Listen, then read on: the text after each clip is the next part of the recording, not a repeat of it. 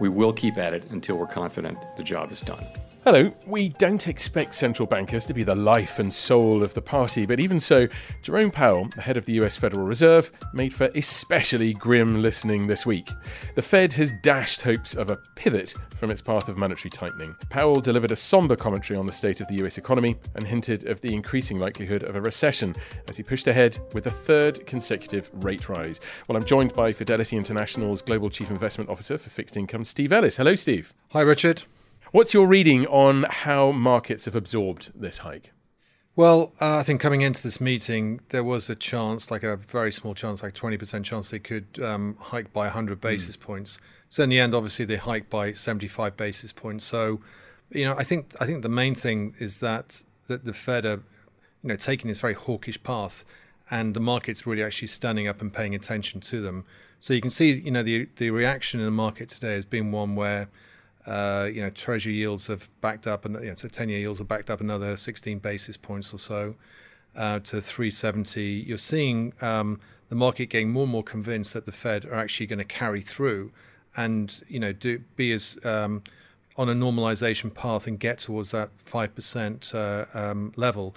I mean, at the moment, so you think back a few months ago, and the market was still thinking, surely there's a chance of a pivot here. Yes, that word pivot definitely became common currency, but never came from the Fed. No, it's gone. And that's the thing. The Fed have actually been trying. I think that's the one thing that the Fed have actually done quite successfully more recently, is saying, Powell said, I don't want to make the same mistakes of the 1970s in the Burns era, where they did actually pivot too early and they restoked inflation. And so, that the pivot is being priced out into next year. And I think that's where that's been hard for the market to adjust to, thinking that surely the Fed, seeing any softness in the economy will actually pivot, but they're just not. So not Burns. Powell is not modelling himself on Burns, but there is lots of talk of him modelling himself on Volcker, the Fed chair who followed, which was a pretty grim time for the American economy as a result of the efforts to bring down inflation. Yeah, absolutely. So I can't remember the exact number. I think policy rates went to 24% or so back in the late 1970s. And, we saw a very sharp contraction in activity. The dollar strengthened very aggressively, which eventually led to the Plaza Accord. So that was a very aggressive time where inflation expectations were really squeezed down to the economy, and it led to, Reaganism and supply-side economics. This time around, I wouldn't say that Powell is a Volcker. I just don't think he can be. As much as he'd like to be, he can't be, because the environment's so different this time.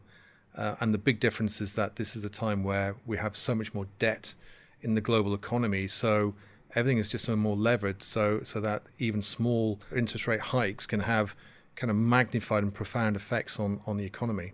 Which we don't necessarily know yet how that's going to play out. One question I want to ask you is that all the attention so far, and perhaps you'd expect this in the immediate aftermath of the Fed hiking, we're recording this the day after, it's been on the hike, all the attention, and on the dot charts, which plot where various voting members of the Fed expect rates to be next year and a little bit beyond. But what are the risks that you think that investors are missing? That's a key question. So I always think that markets work on narratives, and the narrative, you think back, I remember back in March 20 when we just had the outbreak of COVID, I remember having conversations with colleagues and also clients where everyone thought this would be very deflationary, and I for one was thinking absolutely not. There's no way, not with this scale of fiscal and monetary injection. So with the level of quantitative easing, $4 trillion of balance sheet expansion, interest rate cuts to zero, negative 50 basis points in the case of the ECB, combined with huge stimulus programs. So, for example, the COVID rescue package in the US is $1.9 trillion. Now, these are staggering amounts of monetary and fiscal accommodation. It was, in an environment where you're going to have capacity constraints, this was hugely inflationary. So the market just was kicking and screaming, really, in accepting that this was going to be an inflationary environment. Now it's firmly believing that, okay, now this is an inflationary environment, and this is going to remain as an inflationary environment, and central banks have finally got the act together. So, but my contention here is that narratives change, and I would suspect that the scale of demand destruction that we're going to get in the next year or so is going to be so of such a huge magnitude, and the tightness in monetary policy that we're going to get is could actually tip things over the edge to the point that the narrative will change, and we could see a very sharp deceleration in inflation pressures and inflation expectations. And then, combine this with reopening of economies and so on, supply chains reopening. I think the market and central banks could be surprised by, how things do change, and we're dealing with not an inflationary problem here, but actually, some fairly sizable deflationary or at least disinflationary pressures in the economy. Disinflation, Powell would want. That demand destruction is the unfortunate byproduct, he might say, of hiking rates. You get, rising unemployment and various parts of the economy slowing down dramatically. But can you explain a little bit more why you're so worried by this? Well, so as Chairman Powell said himself, right, so a recession is a necessary evil here. We've had the bubble of everything caused by very loose monetary policy and fiscal policy, and we need to recalibrate things. And once inflation gets in the system, you need to act very aggressively, and that's what he's doing right now. But the point I'm making is that it just only takes a very small interest rate hike or series of hikes for it to have a very profound impact on the economy because of the debt level so high that we're experiencing. I mean, I've always been of the belief that for the system to clear, in other words, for the amount of debt refinancing that has to occur, and for the economy to stay afloat, you need to have real interest rates at very, very low levels, meaning negative levels. And this is just because, we've had years and years of very low interest rates and more, central planning through fiscal expansion and so on, that the economy is reliant on very low interest rates. So we know we need very low real yields, right, for the economy to function. And that's not what we've got right now. So real yields, the 10-year real yields in the US are above 1.1%. And it's going to be very difficult for the market to cope with that and for the economy to cope. And so I think we're going to see a huge amount of demand destruction as a result. And on top of that, when you think about the amount of interest rate hikes that the Fed have done so far, so they're at 3.25% now, on their way to possibly even up to 5%. And doing $95 billion of balance sheet reduction each month, right? The quantitative tightening. That's QT, yeah. We're going to see, I think, and we've already seen a huge decline in the dollar value of world money supply. So already we've seen that come off very sharply this year. We've seen about $7 trillion decline in the value of money supply globally.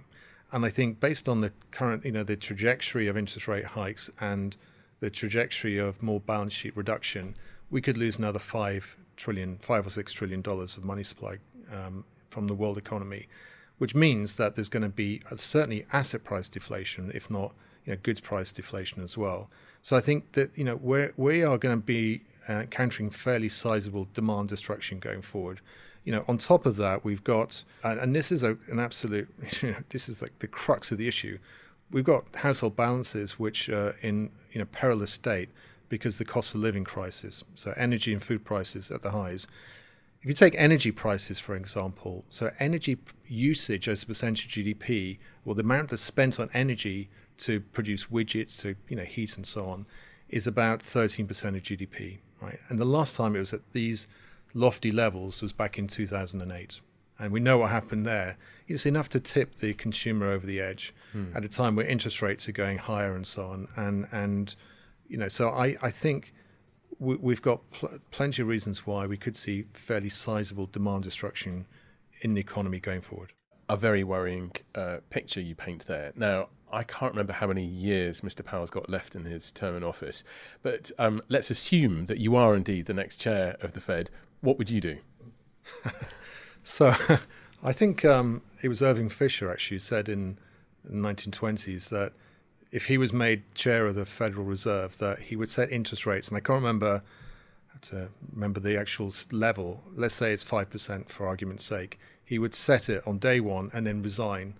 And I would take the same philosophy. I think, that so central banks, I think, have always had that Fed put. They've always acted to try to combat deflation pressures in the last 20 years and so on. As a result, I think they've just fostered more and more asset bubbles and created this backstop for markets and encouraged more leverage, especially through the signposting from from policy. So forward guidance. The forward guidance, yeah. So I would, if I was the Fed, I would be they're doing the right thing so far, but they're going to be looking in the rearview mirror. I think they need to turn their heads around and look in the front window of the car and think, oh, hang on a minute. If we carry on this path and we carry on with quantitative tightening, we are going to be in big trouble. So I would be setting policy. I would be putting the brakes on policy, if not now, or certainly in the next after the next hike or so, and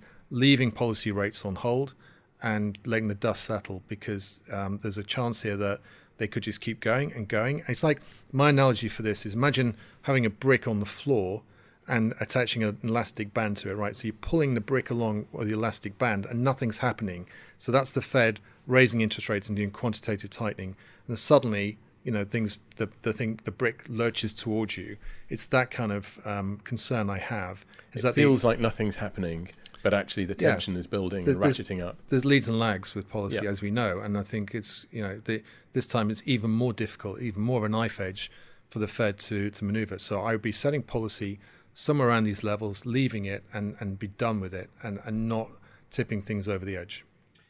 What should Fidelity's clients be doing in terms of allocation in circumstances like this, when you've got Fed on a trajectory, as you set out, of hiking rates, and we don't know at what point the brick is going to come smashing back towards us? So where is a sensible place to be putting money? Yeah, so this is, I think, in a time where you need to be defensive, because the chances are that they won't be, the Fed will continue, and they could actually, something could snap. And we could see continued strength in the dollar, flight to safety and so on eventually. But I would say this, so when you look at in fixed income, I would think you have to be in the more defensive parts of that asset class. Let me take high yield. I think I've mentioned this a few times before, but my concern is that we are heading for a deep recession, and it's, recession probability has been picking up. No one knows exactly what the depth will be and so on, but I suspect that given the demand destruction I'm talking about, it could be a very deep recession. So defaults should be going higher in that environment. So when I look at high yield spreads currently, and I'll use the example of US high yield, where spreads are currently 480 basis points. And what you do, you take that spread and you just back out using a few simple calculations of a recovery value of 40 cents in the dollar. You assume some liquidity premium. And what you can assert from that is that spread is currently, which by the way is in the 50th percentile over the last 20 years, right? So we're in the middle of the range. It's not like everything's screaming cheap yet, but we're in the middle of the range. That spread is implying a default rate in the next 1 year of about 2.7%. And that's way too low. If we're going to a deep recession, historically those default rates should be more like 7 or 8%. Like they were in, back in GFC, or actually GFC was even higher. In 2008. No? Yeah, but back in 2016, the shale gas issues and so on, sovereign debt crisis in 2011 and so on. So, the default, the cushion that you get from high yield, I think, is just doesn't protect you from rising defaults. Whereas if you go down to investment grade, you're seeing a lot more protection there in spreads. In a rising default environment, there's a very chance of jump to default risk and so on. So there you've got, say, US investment grade spreads, 150 bips. There you've got about 130 basis points of premium, if you like, for any rising defaults. So you're getting a lot more protection, I think, in more investment grade than you are right now in high yield. So that would be the first thing. I think there's still some value in inflation protection here. more so from the exposure you get to real yields than break-evens. Okay, two good tips there. We didn't actually discuss this before you came into the studio, Steve, but I happen to know there's a defaults piece with your name on it that's just been published, which anybody listening, if you want to find it, you can see that and more commentary on the Fed on your local Fidelity website or at fidelityinternational.com. So thanks very much indeed, Steve Ellis. The producers today were Seb Morton-Clark and Holly Eastman, with technical support from Cannon Blitz. That's it for this Fed Hike special, but from all of us at Fidelity, goodbye.